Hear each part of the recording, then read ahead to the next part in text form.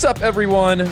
Welcome back to Through the Smoke, a Miami Hurricanes podcast here on the 24/7 Sports Network. I'm Andrew Ivins, joined on the other side, David Lake. We are coming to you on a Tuesday afternoon on the eve of National Signing Day, but there's not any recruiting to talk about at all. Miami is done, or pretty much done, unless barring some huge last-minute surprise.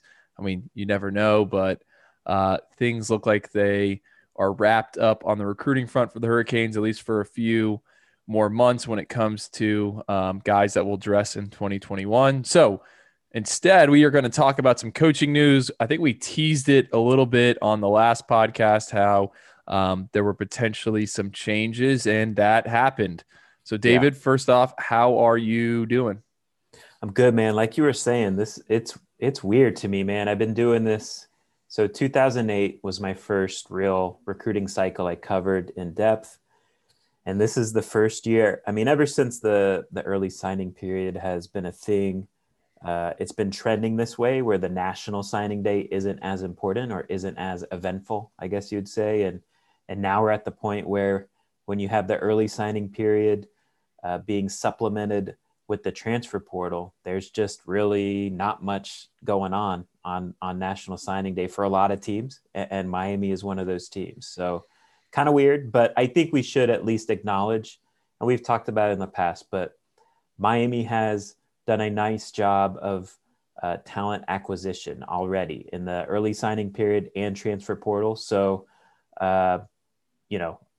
we should gloss over National Signing Day just because there's nothing going on, but at the same time recognize that Miami's done a nice job of adding talent to the roster. Yeah. We've discussed at length the whole counter situation, so I don't really need to get into it. I will say, though, to echo your standpoint or perspective on signing day, I did a national podcast and I was like, yeah, I feel like this signing day is that dessert you kind of get at the end of like a really filling meal where you like pick at it. It's there, but you're not craving it. There's not a lot going on. Does that make sense? It does. And honestly, I think the thing that's really killed it is the portal. Just with the portal becoming more of a thing, more teams are just supplementing what's left with the counter situation through the portal rather than high school. So it'll have an interesting domino effect. I'm sure we'll talk about that in future podcasts with, high school guys looking for homes and there's no spaces, et cetera, et cetera. But anyways, let me ask you real quick, because I said this when Gabby was on the podcast. I wanted your take. Like, if I'm Miami, I would not sign more than 20 high school kids a cycle. In current, and like I think you could make a case like 18 might be more the number you take.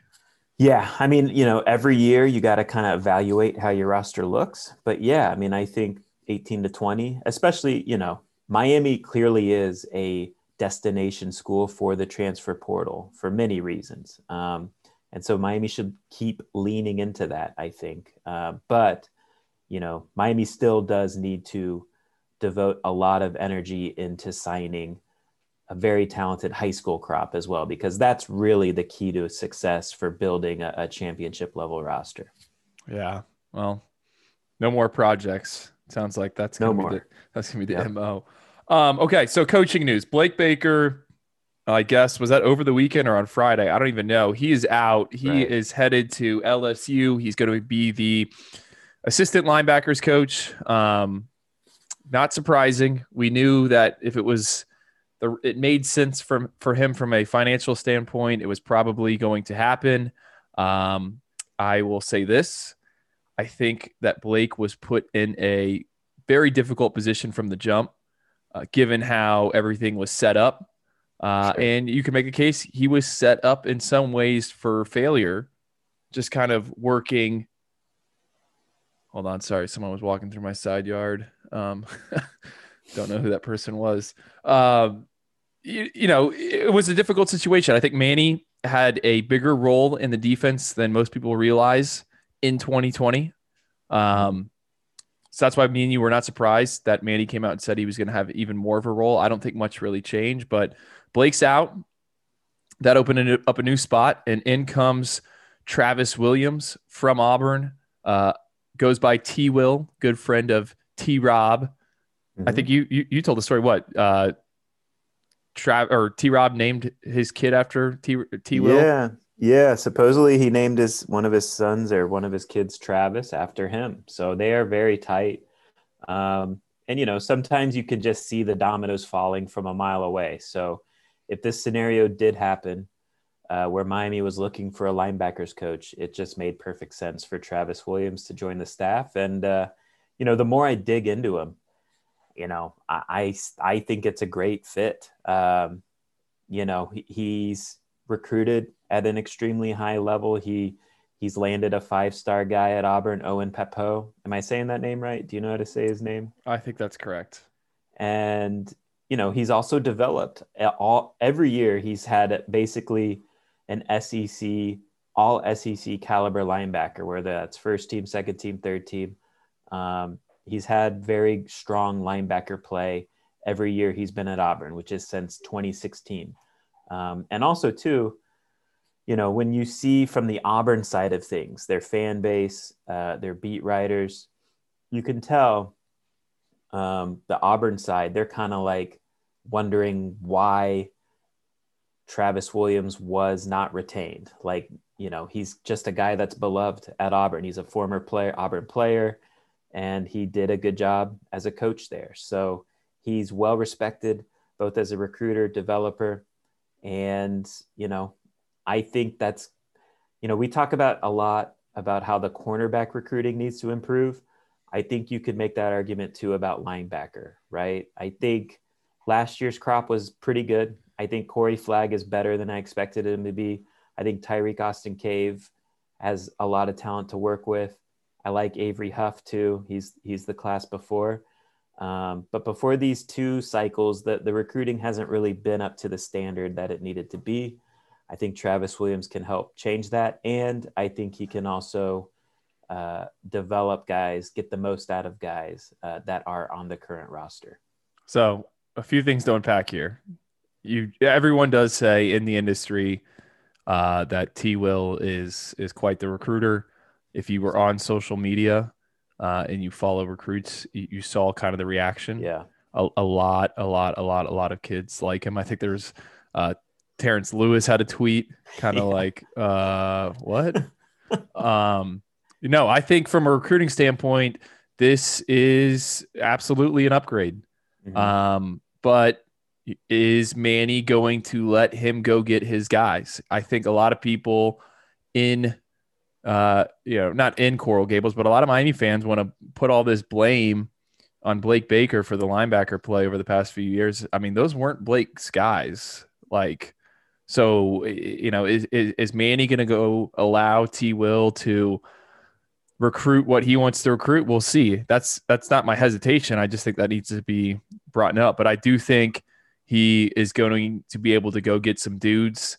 I know Auburn fans are kind of upset that he is not being retained or he's leaving because the Tigers were in line to sign a top 100 linebacker in Trevin Wallace, a kid out of Georgia, who's still on the market. And like I said, if there's anything crazy for Miami that happens on Wednesday, I mean, they don't have numbers, right? There is no numbers, but that would be, I do think if Miami had a number, they would be getting Trayvon Wallace, that linebacker, right? And his recruitments, it's Kentucky, I think is trending on the crystal ball. Auburn was in there. So like, that's how good of a recruiter he is, where Miami probably could have got a kid who was never considering Miami a few days before signing day. So I do think it's an upgrade there. I mean, I don't know much about him as a coach, but I'm interested to see how Manny kind of pieces these new recruiters around in not only South Florida, but in the state of Florida, in what they're able to do in terms of that 22 cycle. So, okay, the defensive coaching staff is set now, right? And, I don't know necessarily if we want to say, oh, this staff is definitely better than last year's staff, right? That's to be determined.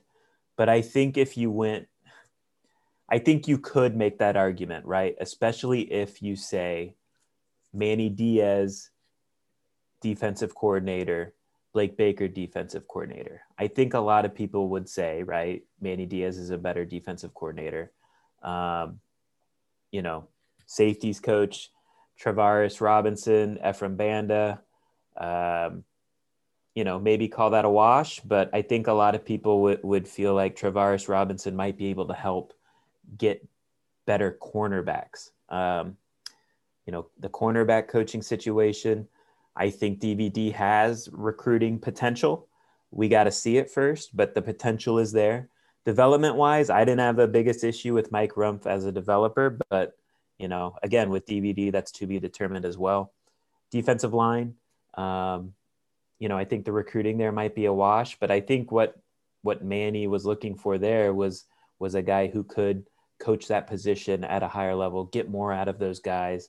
And they feel like that's an upgrade there with Jess Simpson compared to Todd Stroud. So, he definitely made some moves on the defensive side. And I wrote on the site today, at this point, I think it's fair to trust Manny because he is kind of a beast in the off season, right? Last year, he made all these moves on offense and it worked on the field. And that translated into recruiting success. He's made a bunch of defensive changes and, we'll see if it works on the field and translate to recruiting success as well. There's another interesting addition too to the football staff. He's not a coach, but Bob Shoop was added as well as an analyst. You were the one who kind of passed that nugget on to me. What did you hear about that? Well, I just knew he was already working in Coral Gables, so right. That's kind of how I knew. I think what we should bring up, David, is like, what do these analysts do? Because I think we get that question more than everything. And look, like the big power brokers in college football, they have a ton of these guys behind the scenes. And I think once Manny was hired, he kind of made it a priority to try to get more analysts and more guys and off the field roles that can help advise. And I don't think they can do much on field coaching. No. I might be wrong, but they can watch practice. They can watch film. They can game plan. They can recruit. And at Alabama, they have a long list of staffers. Like, I didn't even know, who was it? Mike Stoops, who just got hired by FAU. Like, he was an analyst at Oklahoma. I was like, what? Correct. And, Miami did lose an analyst in Telly Lockett. He went to Marshall for an on-field role. But this to me, get more defensive minds in there. Has Manny commented on what exactly he will do or no? No. So Manny is going to talk to the media on Wednesday. So like a signing day press conference, where mainly – from a Miami perspective, we're going to be talking about the new coaching staff, right? Yeah. But no, he hasn't commented on it. I would assume, right, that, I've talked about how I don't mind the Manny Diaz calling the defense move, but I am a little curious to see if that, works him a little thin from a head coach perspective, right? Like, there's a lot of duties to handle as a head coach. But when you bring in a guy like Bob Shoop, who, is a respected defensive coordinator, he's been a defensive coordinator at Vanderbilt, Penn State, Tennessee, Mississippi State, and he's had success at each one of those schools in various years. So I would assume, look, Bob Shoop can help build a game plan. Bob Shoop can help give personnel notes or ideas in terms of how to use guys, put them in position to make plays. I don't think Bob Shoop is going to be the type of analyst that helps much in recruiting. He wasn't really known as a recruiter when he was a on-field coaching staff member, like as a defensive coordinator. He's just not known. I don't think they need like recruiting help though on defense now. Right. I'm just saying that I wouldn't expect him to touch that at all. I just think he's going to be like a pseudo defensive coordinator in terms of building the game plan and in terms of giving ideas on what guys do best, after watching practices and games, etc. Now he can't coach during games or practices, but he can still be a part of meetings and all that stuff. So I think it's a move that makes a lot of sense. You know, when you have a guy with his pedigree on your staff as an analyst, that's like having an extra coach, right? Yeah. So I think it's a great move. It's a big deal. Anything else you want to address on this, or should we take a break and talk a little recruiting real quick? One thing, this is silly, right? This is just a total like fan nugget to throw out there. But one thing I was thinking about that I found funny was, okay, you're opening the season with Alabama. If you want a coaching staff that's going to be engaged about beating Alabama, hire a bunch of guys with Auburn pedigree, right? So Or you got ties, yeah. Jess Simpson, who's played at Auburn, Travis Williams played and coached at Auburn, and Travaris Robinson played and coached at Auburn. So just a silly little nugget to think about as Miami, how many days away from that season opener against Alabama. Don't forget Rhett Lashley also coached Yes, correct. at Auburn. Yeah. Okay, quick break. Other side, going to get into some 2022 recruiting. I'm Sandra, and I'm just the professional your small business was looking for. But you didn't hire me because you didn't use LinkedIn Jobs. LinkedIn has professionals you can't find anywhere else, including those who aren't actively looking for a new job, but might be open to the perfect role, like me. In a given month, over 70% of LinkedIn users don't visit other leading job sites. So if you're not looking on LinkedIn, you'll miss out on great candidates like Sandra. Start hiring professionals like a professional. Post your free job on linkedin.com/recommend today. This episode is brought to you by Progressive Insurance. Whether you love true crime or comedy, celebrity interviews or news, you call the shots on what's in your podcast queue. And guess what? Now you can call them on your auto insurance too with the Name Your Price tool from Progressive. It works just the way it sounds. You tell Progressive how much you want to pay for car insurance, and they'll show you coverage options that fit your budget. Get your quote today at Progressive.com to join the over 28 million drivers who trust Progressive. Progressive Casualty Insurance Company and Affiliates. Price and coverage match limited by state law.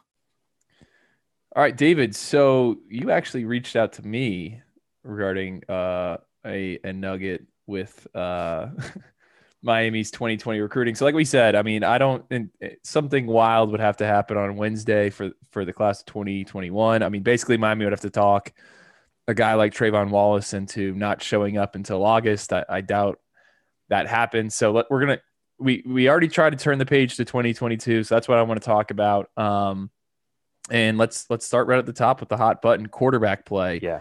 Miami doesn't have a quarterback committed.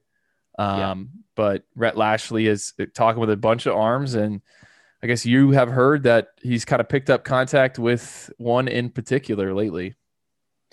Yeah, well, you would know better than me in terms of like if they have totally zeroed in on one guy as a top target, right? I don't think they have, to be clear. Okay. So I am getting the sense though that, a dance is happening, so to speak, between Miami and Ja'Cory Brown, who is a dual threat quarterback from Valdosta Lowndes High School. And, he's arguably the top dual threat quarterback in the country. A ton of potential, ton of upside. And, the thing I get the sense of is that there is a high level of interest on both sides. So it's a mutual interest, and that matters right now when you can't really get guys on campus yet. There's no visits allowed yet. And it's just, we're still in this COVID era of recruiting. So, the mutual interest does matter right now. Yeah. And there's also there's something big with it too, right? In Ja'Cory's recruitment. Right. So Florida, right? Florida is kind of perceived as the heavy favorite to land him, right? Yeah. And that's probably still the case. Like, I'm not going to say Florida's not the favorite, but I do think Florida might have come back to the pack a little bit. Because Brian Johnson, who is the quarterback's coach, offensive coordinator at Florida, has moved on to the NFL. And I think Ja'Cory, from what I hear, Ja'Cory, really had a nice connection with Coach Johnson. And, that was one of the really appealing parts of Florida. Now, Dan Mullen, of course, has a strong hand in the offense, probably runs the offense too. But I think Ja'Cory really liked the idea of playing under Brian Johnson as well. So I do think Florida probably is still the team to beat, but I don't think it's as much of a slam dunk anymore as it once was, before Brian Johnson moved on to the NFL. Yeah. So I haven't heard similar things. I do know that Rhett has liked Ja'Carri Brown. I remember, David, me and you went up and we were at the Wintersville Classic in October before that Clemson game. That was supposed to be Jake Garcia against Ja'Carri Brown, and Jake didn't play, but we did get to see Ja'Carri Brown. I've probably interviewed him 3 or 4 times in person, and I've always gotten a Florida vibe to him. But as soon as I saw that Brian Johnson had left Florida and was going to the league, I think I texted you. I'm like, I think this is a big loss for Florida. He kind of spearheaded the Gators recruiting efforts in Miami-Dade at Palmetto.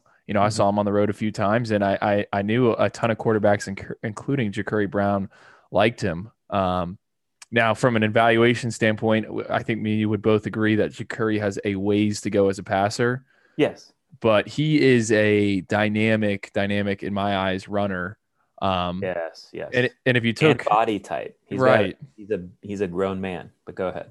And look, I think you got a more of a pure passer in Jake Garcia in that 21 class. So maybe you take a guy who can run and you try to work with and get him there as a passer. Now, I'm not saying he's Derek King going to return a kickoff in the open field or anything like that, but I think out of most of the 2022 dual threats, I think he is probably the best runner of the group. I would put him way ahead of Zion Turner in that department.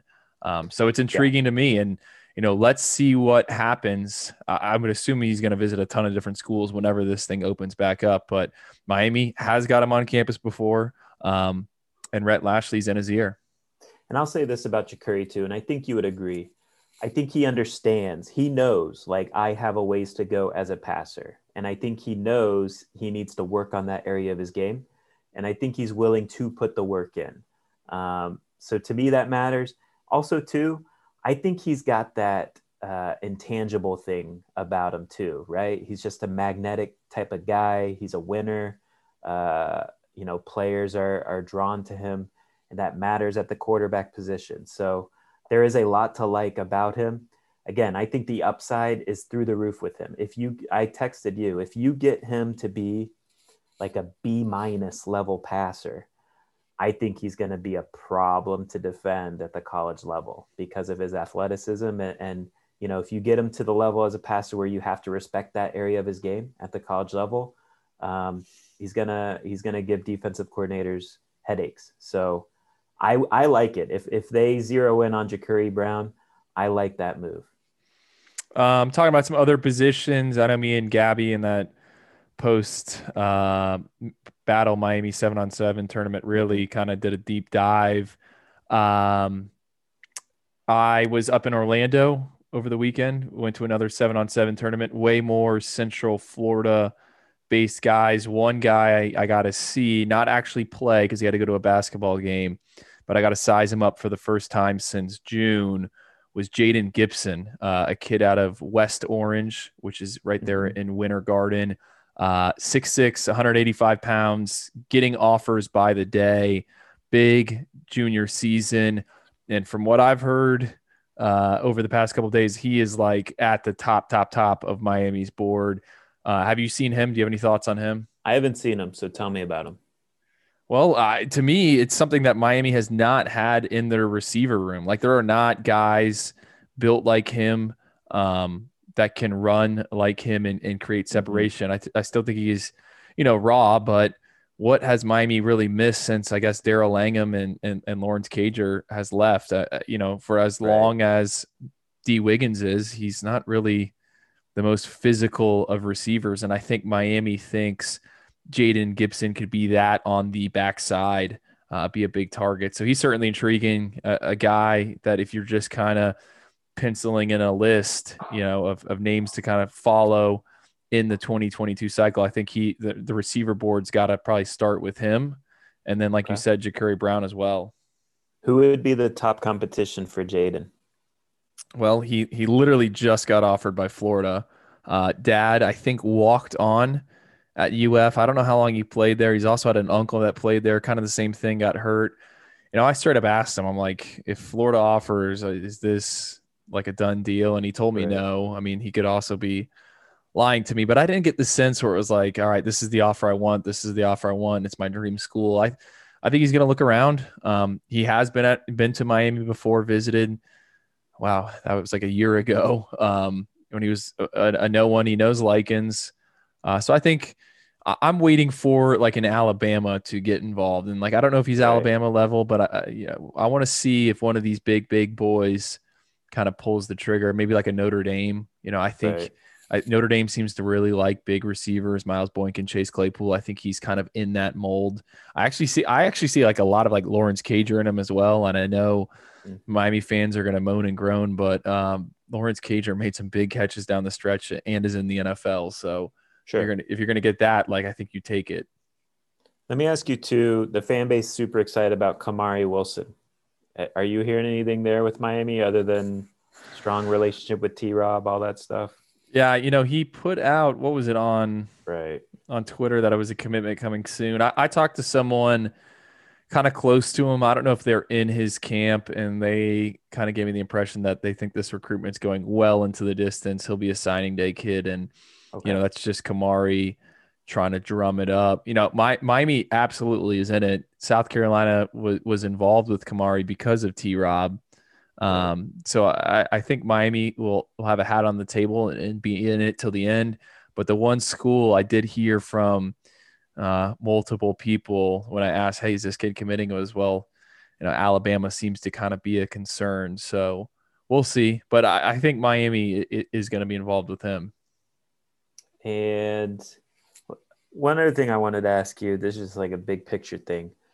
Do you think this 2022 cycle is going to be more patient in terms of like spring commitments due to, visits not happening, and also just coaches not being able to get on the road during last fall and see guys? Do you think it's going to be a slower burn this cycle? I don't know. I tweeted this out. I think it was on like Thursday after FSU landed a commitment from Aaron Hester, an edge rusher up in the Jacksonville area. Like, by my count, he was the 9th prospect in the class of 2022 from Florida to make a verbal commitment. And like, I don't have previous data numbers, but like, I think you could go back a few cycles and like both, Miami and Florida and even Florida State would all have 9 commitments right now. So I guess the rumor, or a lot of people think, in April, that April 15th date, the NCAA is going to let kids go on the road on their own and make visits, but college coaches won't be able to get out there. So if that happens, I think it could turn into a flurry of commitments. Everyone's going to have these big junior days. They're going to try to get guys, and how does that work? Because you don't want a mass event with masks and all that. But I do think once it will be the most important it's ever been to have some recruiting intern be able to accurately take some kids' height and weight and wingspan. So yeah, I do think so. But you also got to remember, I think with just the amount of people in the portal, schools are going to be very cautious about who they take in that class of 2022. Like, I don't think they're just going to take a guy and then try to dump them at the end. I think they're going to be selective and just see how the numbers shake out.